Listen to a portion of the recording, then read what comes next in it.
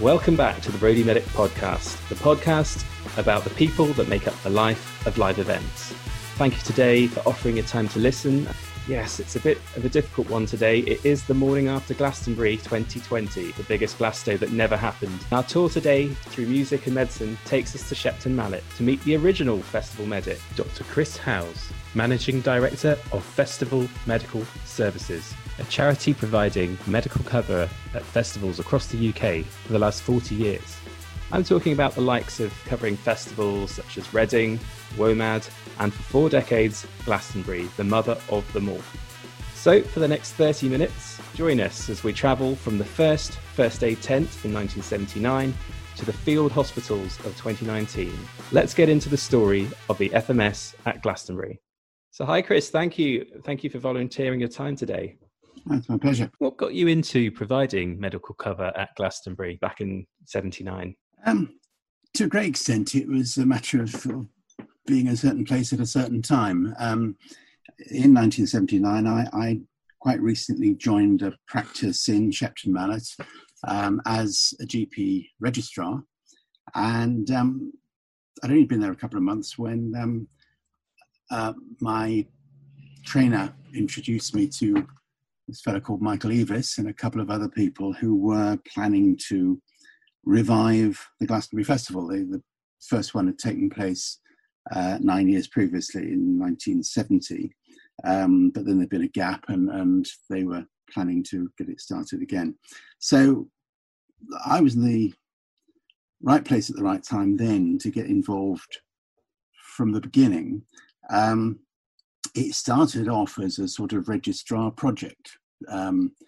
We had to do some sort of project to get our registration as GPs, and we decided that I'd use providing the medical cover for this big-ish event, big-ish for those days anyway. We decided that would be a good way to do it. But since then, I suppose the motivation's changed a bit. I certainly in the earlier days, I went partly for the music, which I loved. Can't say that quite to the same extent now, but then I'm getting on a bit.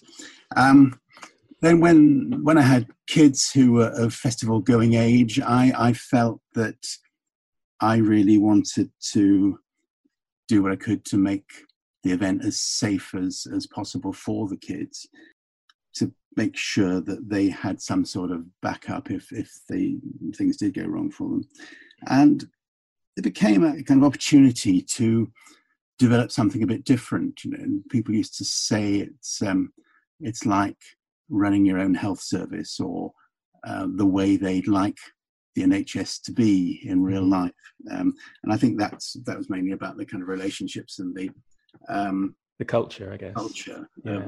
of the way it works together. Yeah. And then since we've been developing to a greater extent our support for various charities around the world, I think that's become a significant motivator for me. So just in the last year, and the FMS has donated to around sort of 16 charities, all kinds of causes out there. Yeah, we've got things in this country and in the developing world. Over the years, we've donated over £1 million, and in the last 2 or 3 years, it's been around the 100,000 mark. Sadly, this year it will be 0.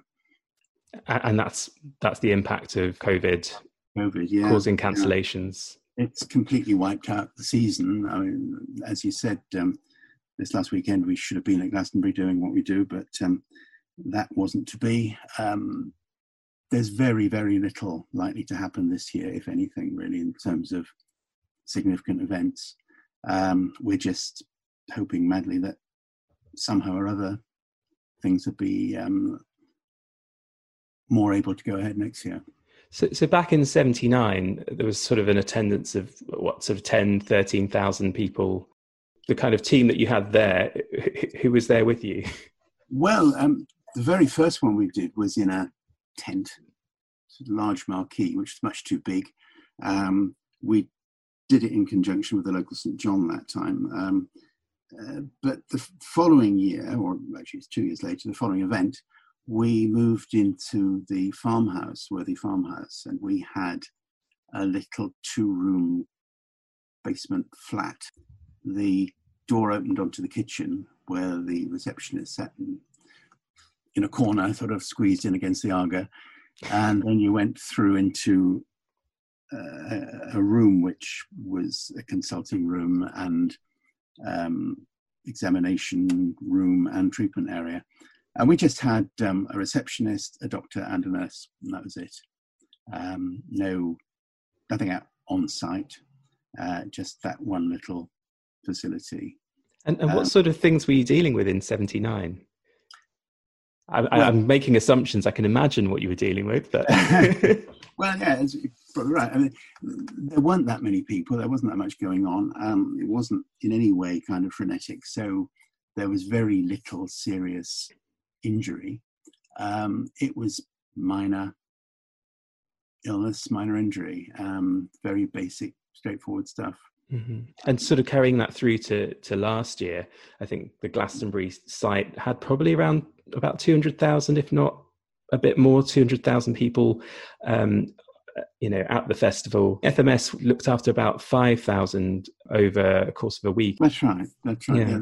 If you count up the paid attenders and the performers and the huge number of people who are involved in actually putting the show on, it's well over 150,000 and probably getting up towards 200.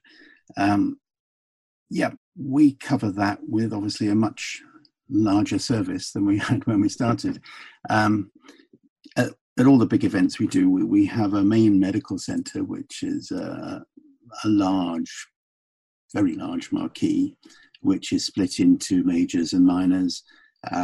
We have appropriate staff for the two areas. We have imaging, hiring an X-ray truck, therapies, physio, podiatry, emergency dentistry, mental health, whole range of stuff. The reason for that really being that we are a little bit distant from the DGH. Certainly at Glastonbury, we're at least 20 miles from any of the 3 hospitals we admit to.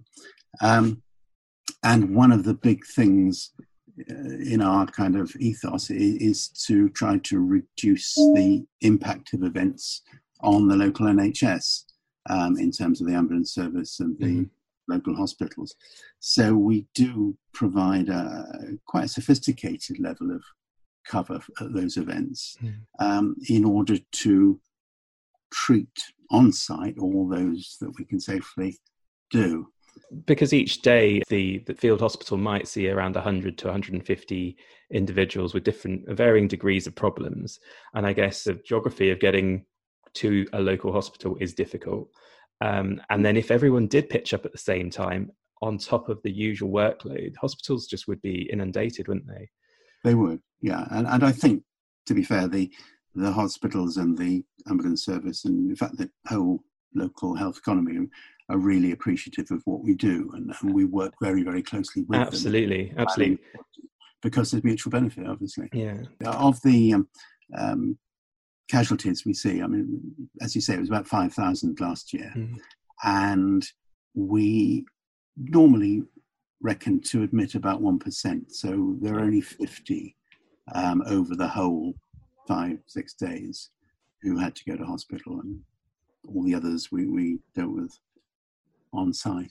Absolutely. I was just thinking back to when I worked Glastonbury, and you have a direct line with the hospital A&E departments, and when they pick up the phone, they are so kind and they're so happy to hear from you, which is not my usual experience when I pick up the phone working in A&Es in the NHS. And in fact, going back to my first festival with FMS was at Reading a couple of years ago. I was just astounded by the facilities that were available. I've worked in places where we don't get X-ray after midnight or on weekends after a particular time. And this was amazing. We had an X-ray lorry working through the night. We were getting reporting through the night so that, if someone had an unfortunate stumble, injured their ankle or something like that, we could actually get a diagnosis, we could manage them, and if they're able to, return them to play. And I think that's just incredible. And I think the reason that we're able to do that is very much because we are a voluntary organisation, and the only reason that events can afford to have us is that we are voluntary. Obviously, we charge them. If you were to charge out all the facilities that we have and the calibre of the professional staff that we have, it would be absolutely prohibitive, and you just couldn't do it. So that's, I think, one of the things that makes us attractive. We try not to undercut other providers in that sense. We have a realistic pricing structure for what we do, but because we don't have to pay the volunteers, then that enables our more sophisticated service, and also, of course, the surplus income that we can put into our charitable things. Sort of how have the clinical cases changed from back when you started? Are we seeing different presentations? Yeah, very much so, very much so. I think going right back to the beginning, in the very early days, it was a much more kind of alternative world.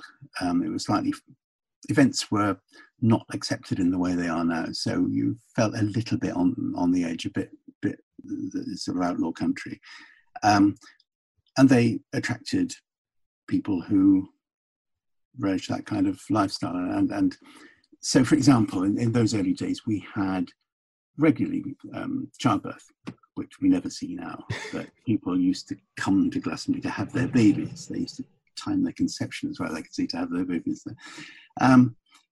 There was a spell in the 80s and 90s, I suppose, when there was a lot of problems with drugs, particularly opiates, and we would regularly be resuscitating people with narcotic overdoses. All of those who died were actually dead by the time we got to them. They were found dead. But we were able to resuscitate quite a number successfully and, get them back. So there was that sort of spell. And in the last 10 years, it's, from what I've seen, it's been sort of things like ketamine and the kind of novel psychoactive agents that are out there that seem to be the bread and butter. Yeah, drug-wise, yes, very much so. And I suppose ketamine and ecstasy and those sort of related things are the most worrying now. They're the ones that kind of replace the narcotics as the drugs that kill people.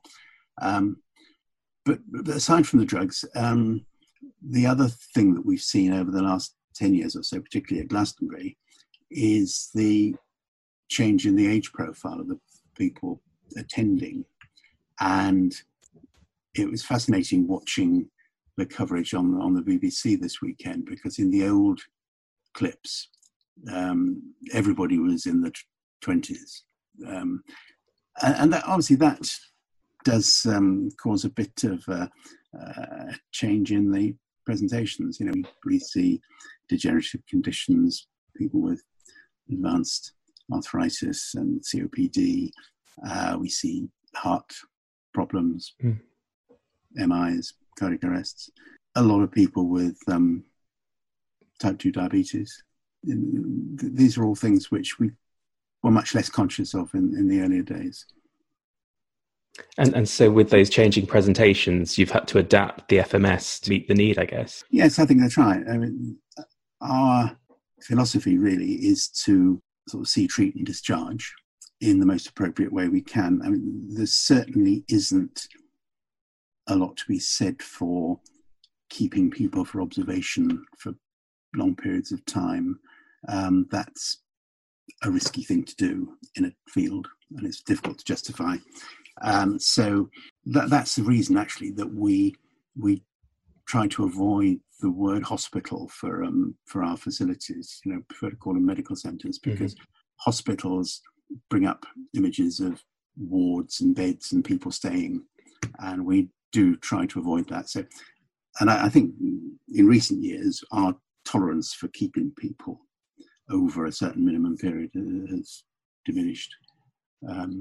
We're much more likely to discharge people who aren't getting better quickly to hospital rather than hang on to them to see if they get better, which perhaps in the earlier times we were guilty of doing. Can you talk us through the whole process of what it's like for FMS to assemble the week before Glastonbury and the process that's involved in preparation, the make ready teams, that sort of thing? Well, it starts very soon after the previous event finishes. Certainly by the new year, we're working hard on planning the event. In doing that, we liaise obviously with the event organisers, because changes to the event may well have an impact on the way we deliver a service. And there's regular meetings of a multi-agency partnership, which involves the event and the licensing authority, the statutory services, police, ambulance, fire, and ourselves and various others, in really working on the underpinning policies and processes which hopefully will make it a safe event. Then comes a period of recruiting, which starts again sort of quite early in the new year for the midsummer events. And how do people, if they're listening in and they're wondering about joining when COVID sort of moves on a bit, how do they go about that? They don't have to wait till then; they can join now. Well, we're always on the lookout for new talent, obviously, and the way to apply is to do it through our website, which is www.festival-medical.org, and there you can join as a member in one of the teams, doctors team, nurses team, physios team, that sort of thing. This obviously doesn't sort of guarantee anybody a place at a particular event, but how can I put it? The more attractive your qualifications and experience are, the more likely you are to be selected for one of the teams. So, for example, this is another way things have changed over the years, is that in the early days, anybody who was a doctor was fine. We grabbed them, same with a nurse. But now we're much more selective with who we recruit. So, for example, for ED doctors, we only take ST4 and above. Anaesthetists is ST7. Other specialities, we've got psychiatry and eye consultants and paediatricians and so on. So for the non-medical listeners, we're talking about people that probably have done subspecialty exams alongside the clinical years of exposure and experience. Really, it's about getting the right skills in for those specific roles that we now know we need to have in order to cater for the thousands of people that are there. Because we were talking, it's between 150,000, 200,000 on site. We might see 1 to 2% of those might be casualties that appear at the festival tent, and then 1% of those might end up needing further care in hospital. But it's still big numbers when you're talking about 100,000 people in one place for a weekend. Yeah, thanks for clarifying that. I mean, very simple terms. What I'm saying is that most of our doctors would be either consultants or the senior training grades, and our GPs would be fully qualified GPs, not GP trainees, GP registrars. So, and the same sort of principle applies to nurses and everybody else. So the thing is that it's getting that 1% of the attenders, or whatever it is that we see, converting that into the 1% that we move on to hospital. And to do that, we need people who have the skills and experience to do a proper assessment of any casualty that comes through the door. And just having a look at the numbers in terms of volunteers, I think we took about 800 volunteers to Glastonbury last year, about 500 to Reading. There's over 100 at WOMAD. it's not just clinical staff, is it? It's not just doctors, nurses, physios, x-ray people. There's a whole raft of other people that are involved as well. And there might be other listeners that might want to volunteer for those roles. Yeah, absolutely. Certainly, we have reception staff, office staff who do all the sort of back office stuff of filing records and so on. We have porters who keep the place clean. And outside the medical centres, I haven't mentioned, we have a huge responder team of first responders who attend incidents on foot, and they're backed up by a site ambulance service, which we provide, and paramedic support as well. So there's a big range, as you say, of different types of people doing different things. And it's not just physical health. You have mental health yes, services as well. Yeah. We have a mental health team who deal with a mix, really, of psychiatric presentation and drug-related, alcohol-related problems. But it's certainly not all drugs and alcohol. And in a mass of people that big, there's an awful lot of people who've got some sort of mental health history. And it is an extreme environment, isn't it? There's a lot, there's a lot of people, there's a lot of noise, there's a lot of stimulation. So you do see anxiety attacks. Yeah, festivals don't suit everybody. We do get people who are very distressed just by the experience of being in such a big crowd, or even some people who don't cope very well with being away from buildings.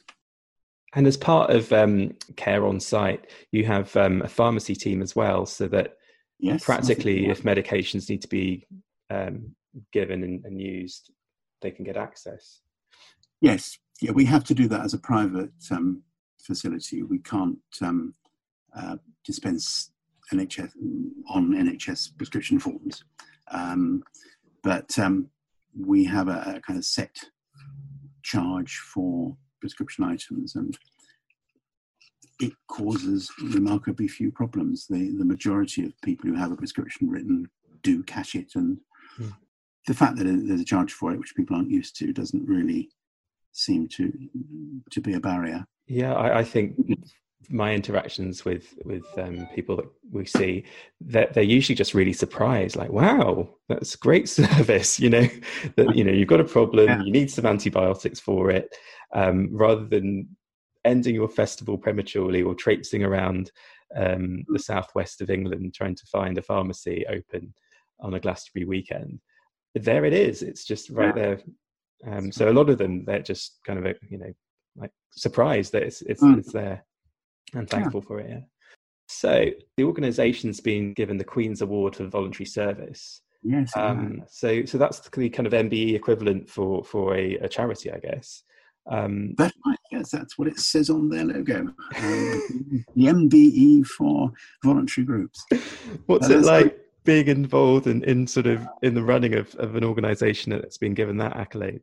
Well, it's a huge honour, and it really does mean a great deal, I think, well, to the whole organisation. Certainly judging by the reaction that we've had through our social media channels, that everybody's absolutely thrilled. And certainly those of us who've been running the organisation for quite a number of years, I think would never have dreamt that, what started so small and grew so slowly has actually got to the point it has. A nice warm feeling, I have to say. Warm feelings, I guess, are part of the FMS experience. How do you cultivate this culture as a kind of leader within that organisation? I don't know about cultivating. I mean, it's very much a matter of sort of keeping it going. It's something that has evolved. It's something I think we're all very conscious of. There is this kind of family feel to it, and a lot of mutual support. I think part of it is that we did start small, and obviously we're all very close together. Quite a number of the people who were involved in the early days are still involved, so that's helped in the sense that it's provided some continuity. But I think probably the main thing is that everybody really values it, and that's why they keep it going. I think it's one aspect of the whole kind of experience of being at an event with FMS, which people would least like to lose. Absolutely. It does, having worked there, there's a lot of camaraderie. It's definitely a family feel. It's a friendly environment. You might not have worked with these people in any other previous setting, but there's some kind of, same kind of way of thinking culturally. And I find that was similar when I worked at NHS Nightingale in London over April during the first wave of the pandemic. And it was a similar kind of thing. A lot of us volunteering, and coming from other hospitals, locations. There's something about the nature of volunteering maybe that makes it different from other cultures and organisations where the motivations are maybe different. Yeah, perhaps it's just down to the difference of being somewhere because you want to be there rather than because you have to be. And that does make a difference, I think. Yeah. So over the years, growing FMS, have there been any sort of existential crises or challenges to the charity carrying on? Well, not until now. Okay. The first test. This is certainly the biggest existential test that we've faced so far. I think, I mentioned that in the early days, festivals were not really approved of, and there were attempts to stop them, which happily didn't succeed. So I suppose there was a threat there insofar as if the festivals went. Obviously, we would as well. But the big issue at the moment is just we haven't got an inkling of when events will be able to restart after the the pandemic. Rather suspect it probably before the end of the pandemic, which is going to raise issues of its own. But it means that we've got a year with no income at all and still a lot of expenses, even if we're not working. So we're confident we can keep going this year. So I guess if people maybe don't have the time to volunteer, but they could also donate to the charity at this time. Certainly very happy to receive donations, yes. And so that'd be also on the same website? Yes, you can donate through the website. But we're hoping that as I think things get back up together next year, and we should certainly be in a position to pick up where we left off, although obviously there'll be changes in the way we do things, because I think there'll be changes in the way everything's done. Events aren't going to be the same as the ones that we left. I was talking to Alan Withers, who's managing director of another event company, and he was talking about the horse racing. And so at the moment it's closed doors events, so it's just the jockeys coming in and then whoever's involved as support. They're doing temperature checks, they're getting screening questions to anyone that enters the site. They have to have separate isolation facilities and decontamination processes and PPE processes for everyone involved, in addition to the usual kind of first aid medical response that you'd usually have. Where do you think festivals are going to go realistically? Are we looking at low density crowds maybe? Or I think that we've been giving this a lot of thought and talking to various people in the industry, but I think the honest answer is nobody's got a clue at the moment. I think there may well be some sort of restriction on who comes onto the site in the first place, in addition to the sort of things that you've described with temperature checking, and there may well be some kind of requirement to have a negative test sort of within a period of time before you go. That's, I know, is something that's being looked at the moment, but it's got a lot of practical difficulties. I suppose the sort of the finger prick test for antibodies would offer a solution to that, but it's just whether those tests are sensitive, reliable enough, timely enough, and scalable. Right. Yeah. Lots of questions. Yeah, and I think once you get onto that, there's going to be differences as well. I think low density is absolutely something you want to see.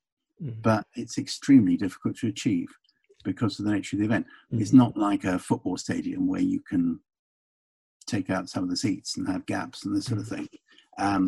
Even if you have half the crowd in twice the area, you're not going to achieve that sort of reduction in crowd density because people will go where they want to go. And if they all want to go to see the same thing, that's what they'll do.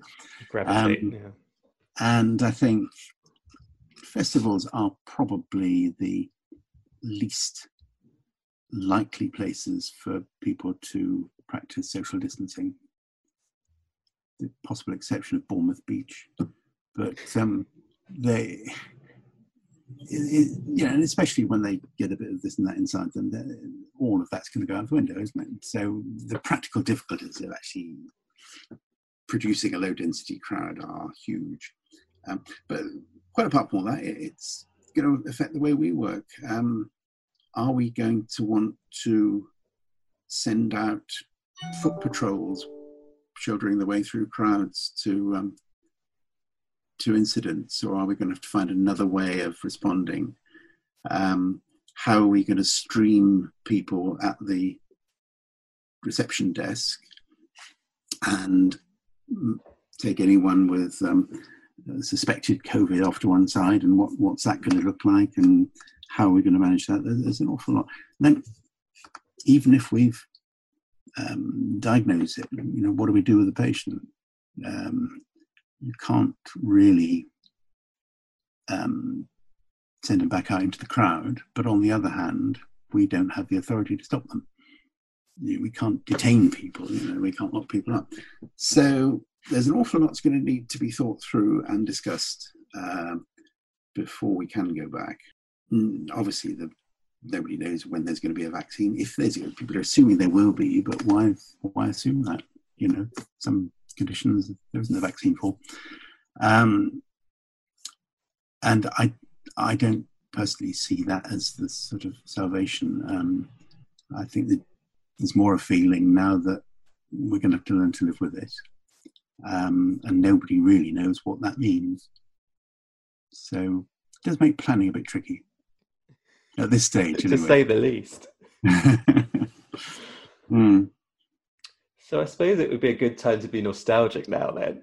And there's lots of challenges there. What are your highlights then from the 40-year journey? I think one highlight is one that I experience every year, which is sort of being there before the event, seeing a bare patch of grass, then seeing a huge marquee, and then seeing that adapted and stocked, and then the staff coming in, and just this incredibly sophisticated medical facility disappearing from nowhere over 2 or 3 days and working absolutely brilliantly to a great extent, for the reasons you said, the sort of feeling amongst people that they just want to make this happen and make it work.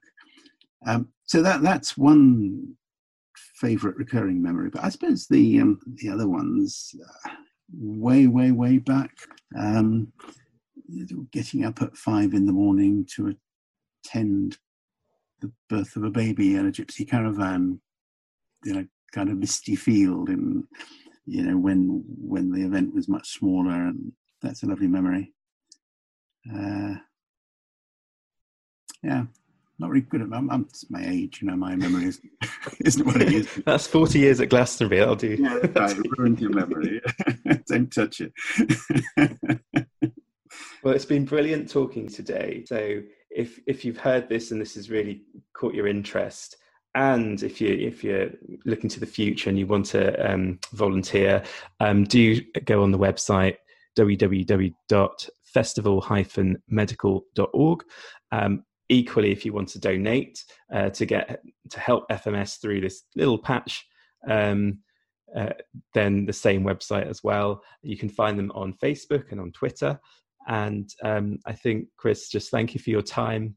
And thank you really for giving me a really interesting option in career diversity. Being a festival medic, something I really never anticipated that I would have an experience of doing ever, and being part of the organisations, it's been a lot of fun. Well, thank you very much, Aaron, for your support as a festival doctor, and I hope you'll carry on for many years to come.